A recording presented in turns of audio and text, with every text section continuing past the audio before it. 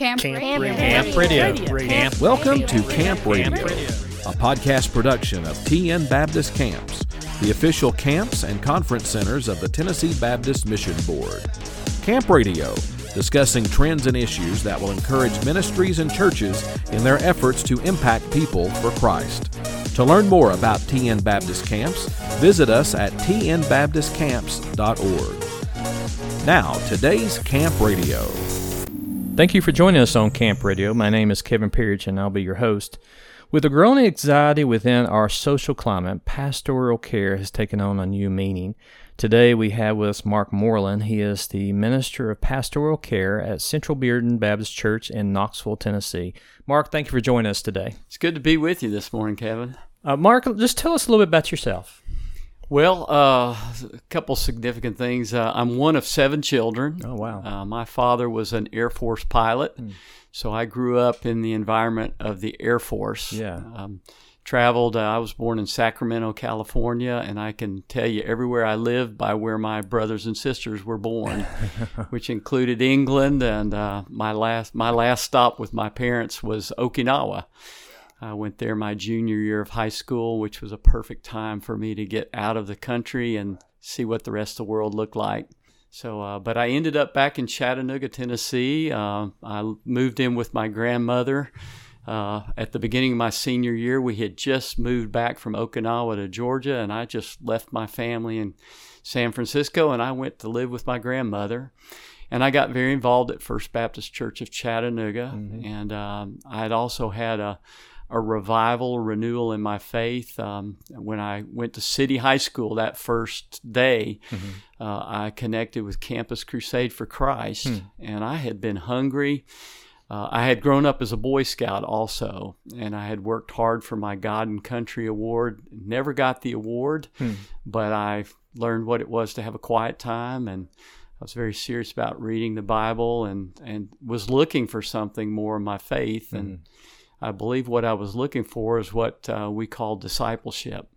And so my senior year, I was quite committed, Campus Crusade for Christ. 1972, June, I was in Dallas, Texas at an event called Explo 72, which was kind of in the middle of that Jesus movement time. And I went with 3 bus loads of students from the Chattanooga area out to Dallas, and there committed my life to missions and ministry, whatever that might look like.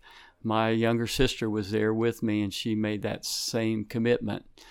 Still really didn't know what that would look like, but came to the University of Tennessee as a freshman, worked for the training table at UT. I got to eat good food for 4 years at Gibbs Hall when it was, they had a thing called training table. But continued to be involved with Campus Crusade, involved with Calvary Baptist Church here in Knoxville, and very involved also got involved with the Navigators ministry also, which was very intense about discipleship. Yeah. But the other part of that time was First Baptist Church Chattanooga owned a camp, Dogwood Lodge on Possum Creek in Soddy Daisy, Tennessee.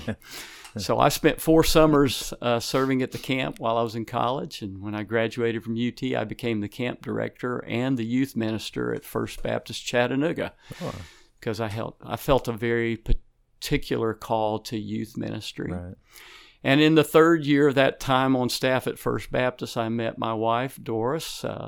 She was a Lake Junaluska singer, which is the big Methodist conference center, and she had come to Chattanooga to sing with the UT Mocs, or the Singing Mocs, and we met and got engaged. And a year later, when she graduated from college, we got married, and we have 2 children, and they're both married, and I have 2 grandchildren now. All right.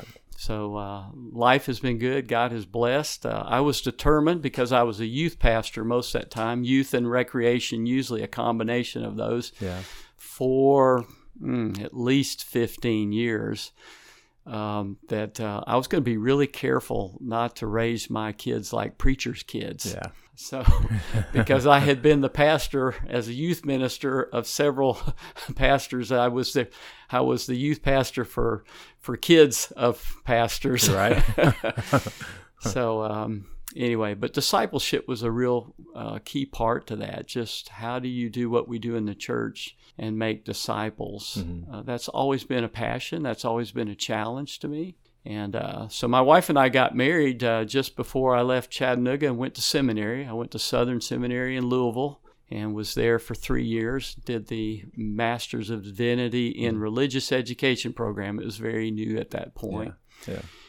And I was leaving the ministry. I'll share this right now. I was leaving local church ministry when I went to seminary. I felt like I would probably go to campus ministry or the mission field, one of those two. I was burnt out. And there were a lot of reasons for that. But I was burnt out, but I knew God was calling me to go to seminary. So we took those 3 years, and the first summer of seminary, I ended up at Ridgecrest, North Carolina as the recreation director for a program called Centrifuge, which was a giant youth camp. So Carson Springs is one of these places where I get away with nobody just to unwind and refresh, but it also brings back those roots of retreat centers and working around retreat centers. Right. So I worked as recreation director one summer, and my wife was the music director. And then we worked a second summer at Ridgecrest, and I was the camp director for Centrifuge that year. And my wife was my administrative assistant during that summer. And so we graduated from seminary and left Centrifuge, and I went to Falls Church, Virginia, to Columbia Baptist Church, which you say, well, you were leaving the ministry. Well, I was, but Columbia Baptist Church was a home missions church, a foreign missions church, and a local church all wound up in one. Wow. And we had an English as a second language program. We had a Korean congregation meeting within our walls, and we had an Hispanic congregation meeting within those walls. We had a full-time family ministry counseling program, and we also had a social ministries office across the parking lot.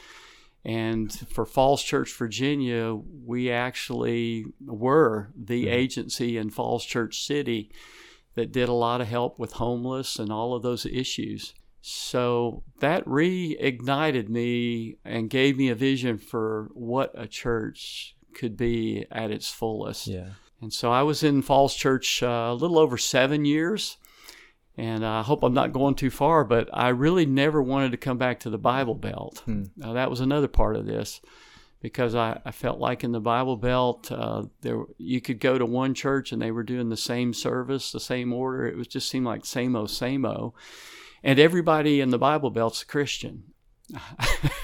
Or at least they believe they are, or they've been inoculated in such a way that evangelism is difficult or was difficult in the Bible Belt.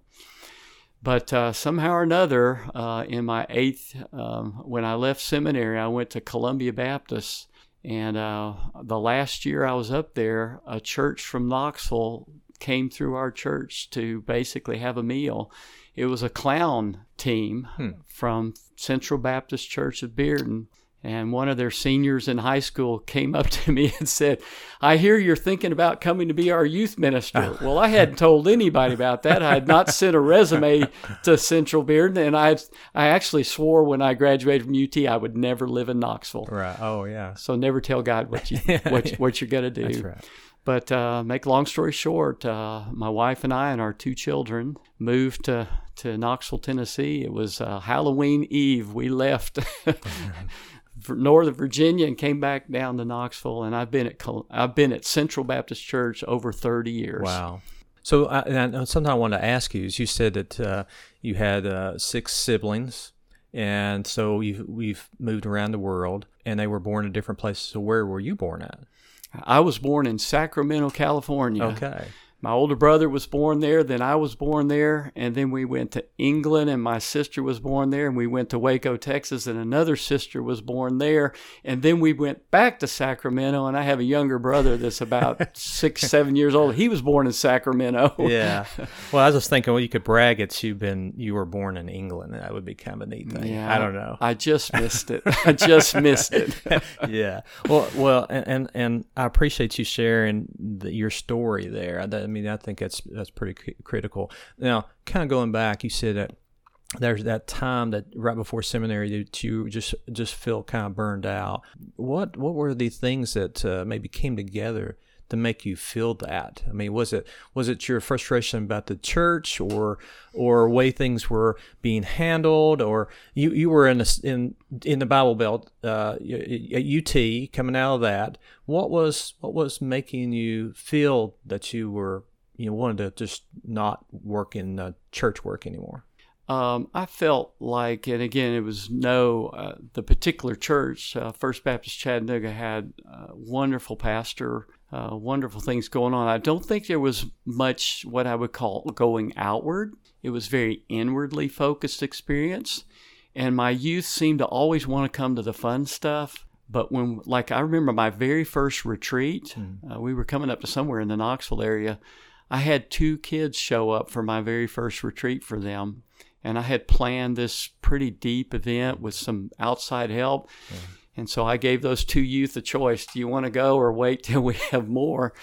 But that seemed to be the truth. It seemed like, particularly with the young people, they wanted to have fun and the recreation part of what I did. But when it came to discipleship and Bible study and going outward, and we actually had our first mission trip, youth mission trip for that church was when I was their youth minister, because I've always had a passion, perhaps because of Okinawa and moving around, for going outward and doing missions. But I did not see that particular church as being particularly missional other than in giving. Not a lot of volunteer going out. It just was frustrating to me. And I was tired, and I tell people I might have stayed there one more year if I had gone to Rec Lab that year. Every year, I'll put this in now, Kevin, every year I would go to a conference in Florida that was at a retreat center with other ministers. And yes, I would learn skills, but the worship time with those men and women would just refuel me. And the same happened at Columbia Baptist. I was there almost 8 years. If I had been able to have a sabbatical at year 7, I really do believe I would have stayed there. But I was just totally wrung out like a rag. And I was having my quiet time, and I've always been very disciplined about that time alone with the Lord. But sometimes you need a little more time. So the church I serve now, they honored, when I came on staff, they honored my years of serving in a Baptist church. So I started at Central Bearden with basically 8 years. So they gave me that level of vacation. They didn't start me all over. And after 7 years at Central Bearden, I was eligible for a sabbatical. So I've had 4 sabbaticals. Yeah. And those are critical to have. A lot of pastors don't get to experience that, do they?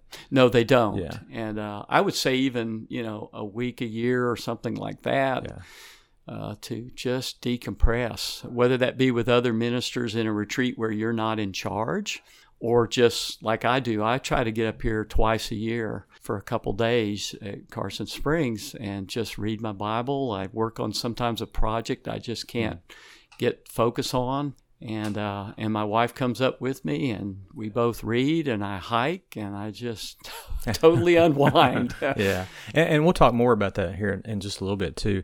But I want to talk to you a little bit more about pastoral care. Now, you've been in this position for how long at the church? I've been in the pastoral position, I think officially, with some combination or another, almost 10 years. Okay. So what is now, for 10 years, I'm sure you've seen some sort of change, and especially in the last year. So what's pastoral care like right now? Pastoral care right now is very challenging. I also have a passion about the unity and oneness of the body, and that's a challenge when you can't really meet together. Yeah. When you can't be there. I would say the extreme of what I've done in the last, since last March, I did a funeral service standing by a casket with a cell phone recording me doing what I normally do at the graveside with family. Wow. There was nobody from the family in the room with me.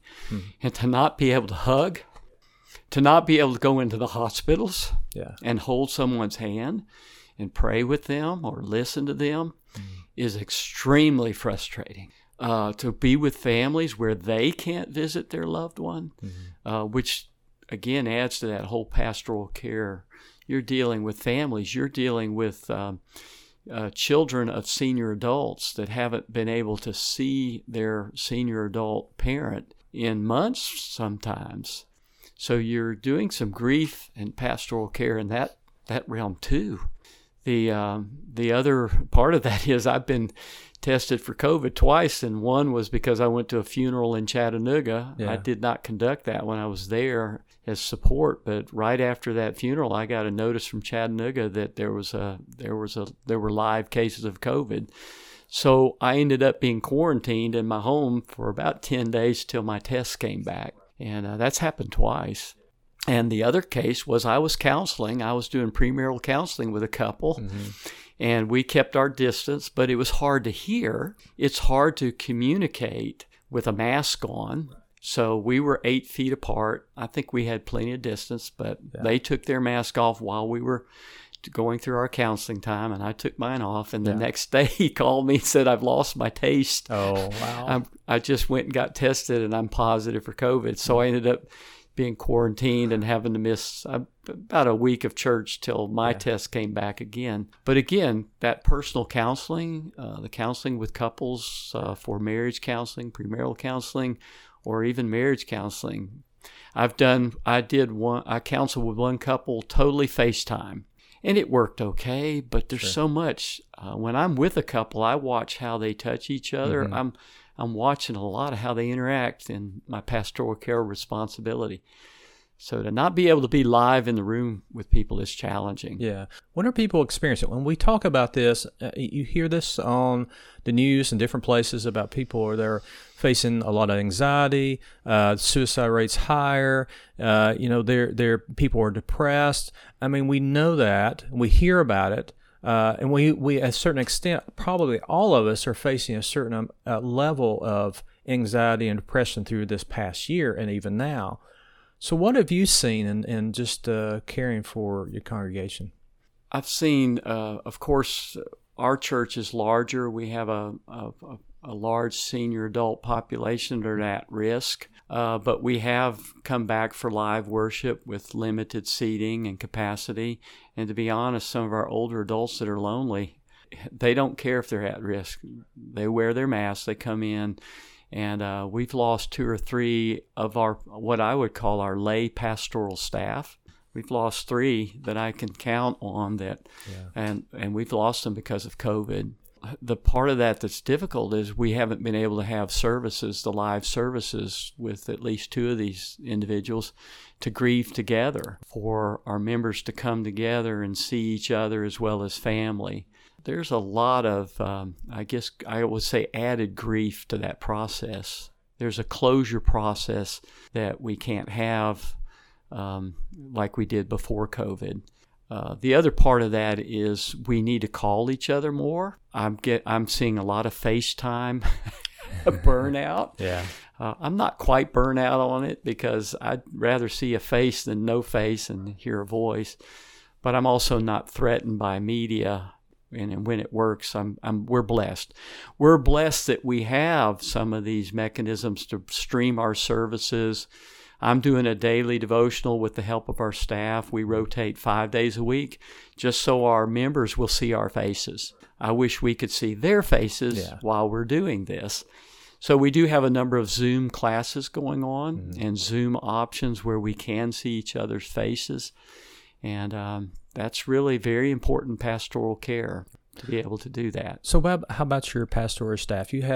There is, I can't remember off the top of my head, 6, 7, 8. You have 8, or there are less, I can't remember now, that's on your staff. We have 3 of our pastoral, we'll call them our pastoral ministerial staff. I think 3 of us are half-time. Okay. I'm actually half-time now. I think there's 3 half-time, and then we have 5 that are full-time. Okay. I think I've got that right. So how are they dealing with this? I mean, I know you all sit in staff meeting and talk about these, or you may, we were talking just a minute ago that just trying to keep up with them and encourage them. What's that looked like? What has that been like? It's been very demanding on all of the staff. You think of children's ministry, your youth ministry. Again, all of them are comfortable, and we do have a person on staff that helps us with media and the use of media, and that's been very helpful. And I really, there's a lot of churches, you better find a college student or somebody layperson in your church that can help you with that. Yeah. But again, I think we work as hard in terms of hours and physical energy and maybe even emotional energy, perhaps more, to do what we do broadcasting versus coming back in. Mm-hmm. Last Wednesday night, we opened the building back up for our children's and youth programs. Of course, no choirs. Some of those things, we're waiting on those. But again, I would say this, all of us have a family to go home to, which again, I work with a number of young adults, single adults, mm-hmm. and it's very, very hard. And one of them, I was talking with someone a week or two ago, it's like it's been so long since I've been touched. And so we need to be really sensitive to that in terms of depression and mental health. We are going, Kevin, I'll share this. We are about to finish it. We've assigned 10 families in our church to each minister to call every 2 weeks. So it basically means one phone call, contact with somebody on our church roll per day, 5 days a week. Right. So we're calling through our whole roll, and we're not reaching everybody, but we're just calling not for anything other than to say, we're praying for you. Is there a way we can be specifically praying for you? We're not doing any kind of fundraiser. We're not doing anything. But we felt it very necessary for our church members to hear from church staff. The other thing I would affirm, though, on that is I am blessed. Our deacon family ministry, our deacons are calling and making contact in incredible, amazing ways. Yeah. And there's a couple of our older adults, I almost always see them at the cemetery. They'll be over to the side, but they're physically present when we have a graveside. But this calling through the roll is something that most of us, if we're bivocational or part-time, we're going to have that pastoral team that maybe we pray with and come together in a room to pray and have some support ourselves, some community for ourselves. Yeah. But then we can go out of that and reach out to our members. So how's the staff at your church doing as far as their families? Are they coping well with all this? I think so. Overall, again, most of our staff have adult parents that are struggling health-wise, and so we pray for each other and we're with each other. I'm trying to think how many of our staff have had parents who've gotten COVID or had to be, again, quarantined. My second mom, I called her one time, and she told me, I haven't been able to answer the phone. I'm so tired of being in this one place. Oh. And she said, you caught me on a good day. Yeah. And she lives in Dallas, Texas, so I can't really go to her front yard very easily. Fortunately, I have other siblings in the neighborhood, but they all come to her porch. They have not been in her house since March. They meet out on the driveway because she's actually has the oxygen tube. She's just very fragile. So she says, but I'm so frustrated to not get out of this environment. So multiply that across your members and your neighborhood. I'll share this. I had a conversation. Well, I've had lots of conversations with neighbors. One of the positive things about COVID is I've met more of my neighbors walking the streets since March, many of whom I probably never would have seen. Yeah. But they're getting out to walk the streets. And I've had a chance to have some pretty personal conversations with some of my neighbors. Yeah. So I would also encourage us and encourage our members to walk by, wave at their neighbors. This is still a time to share the gospel and maybe those less in-your-face kinds of ways, for sure. Well, and people are still searching. I mean, It's not just COVID. COVID's just one of the other elements of all that we've experienced in the last year. And so, we're hoping that we're over the hump of this, and on the downside, we hope. And I know that people are very anxious, and I can tell with us, as far as just people calling, wanting to bring their groups here and stuff, that makes me think that people are they're kind of thinking in the same terms. And so hopefully they'll not be too big of a hurry, so still be safe, but we'll still be able to get through this. Now, I ask this question a lot of times, but we can't predict the future. What do you think it's going to be like in 2 years or 5 years? How has this really changed us, do you think? Wow. I do think I've talked to a number of other pastors, and by broadcasting their services, they've been able to connect with members that have not been able to come to their sanctuary for a while. Yeah. And there are, as a matter of fact, several pastors have said they feel like their church has grown even though they're not seeing it, because people are surfing and they're watching their services. So I think that's going to be a part of our future. Several pastors have said we're going to continue to broadcast our service using FaceTime or whatever because we've reached people. So in that regard, I think there's going to be perhaps maybe some increased participation. I think the smaller church, I think the more intimate church is going to be more the rule. I really do feel like small groups is going to be a part of the change. I hope this whole thing of discipleship, where you read your Bible and you pray and you have this one-on-one intimacy with God, that may be not happening because we have the community so much. I'm hoping that's going to grow out of this. Sure. I'm praying. One of my passions, again, is missions and going outward, the journey outward. And this COVID time has made that very difficult. A lot of our mission trips have been postponed, canceled. This Saturday, we're going to deliver furniture to some needy families. Mm-hmm. Well, if we can, we're going to have to leave it on the porch or put it inside the first room. That doesn't give us much chance to really talk and even hold hands and pray with each other. So I think we're going to value some of these things in a whole new way, and I hope they're just going to grow and blossom. So, but I do feel like we're going to get back to the more smaller community-based church, and I think it's going to change, and I think we're going to put more into less time, and we're probably not going to gather as much, but we're going to make better use of the time we do gather. I always kind of like to close with a good question, but tell me, I know we kind of talked about you caring and talking, encouraging your pastoral staff, and I think you already kind of alluded to this. Is it important for pastors, whatever position you may be, to get away, to spend time away, to recharge? Is that really important? I think it's invaluable. I would add to that, I think there's three, I always say three because that's a 3-point sermon. I'm not even preaching all the time, but it's you get that from seminary. There's probably 4 or 5, Kevin. But I think, let me just put this in order. I think this very personal getting away time with God, and I think daily it needs to be part of that. Mm-hmm. We've got to do that. I'll share this because my pastor in Northern Virginia, Neil Jones, was probably retirement age when I started that church.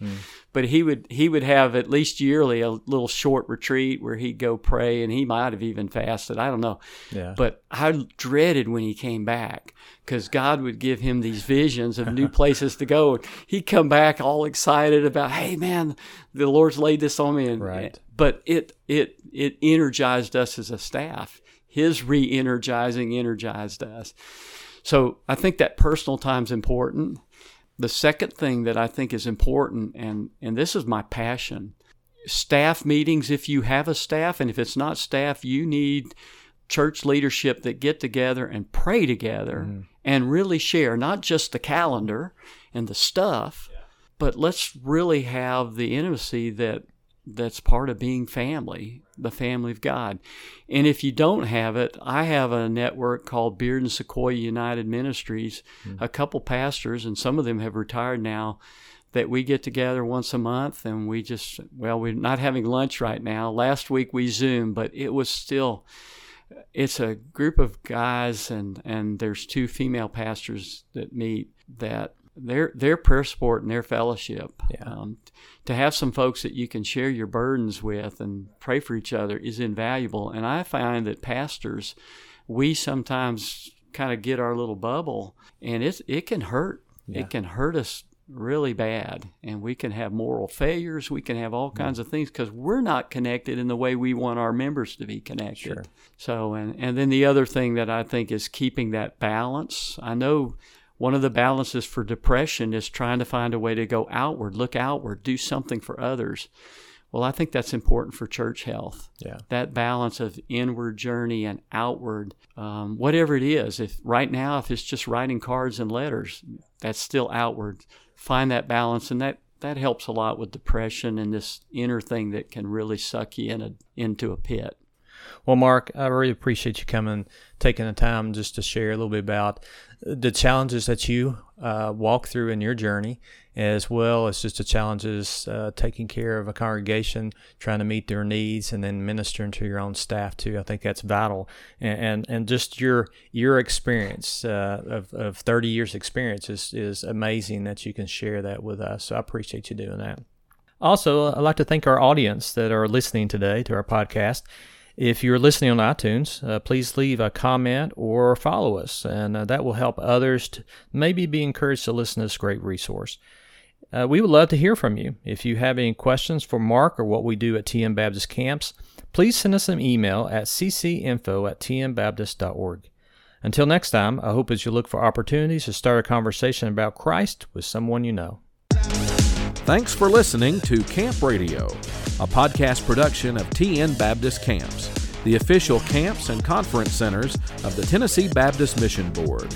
This and other episodes can be downloaded from tnbaptistcamps.org. The ministries of Carson Springs and Linden Valley are supported through the Cooperative Program and gifts received through the Golden Offering for Tennessee Missions.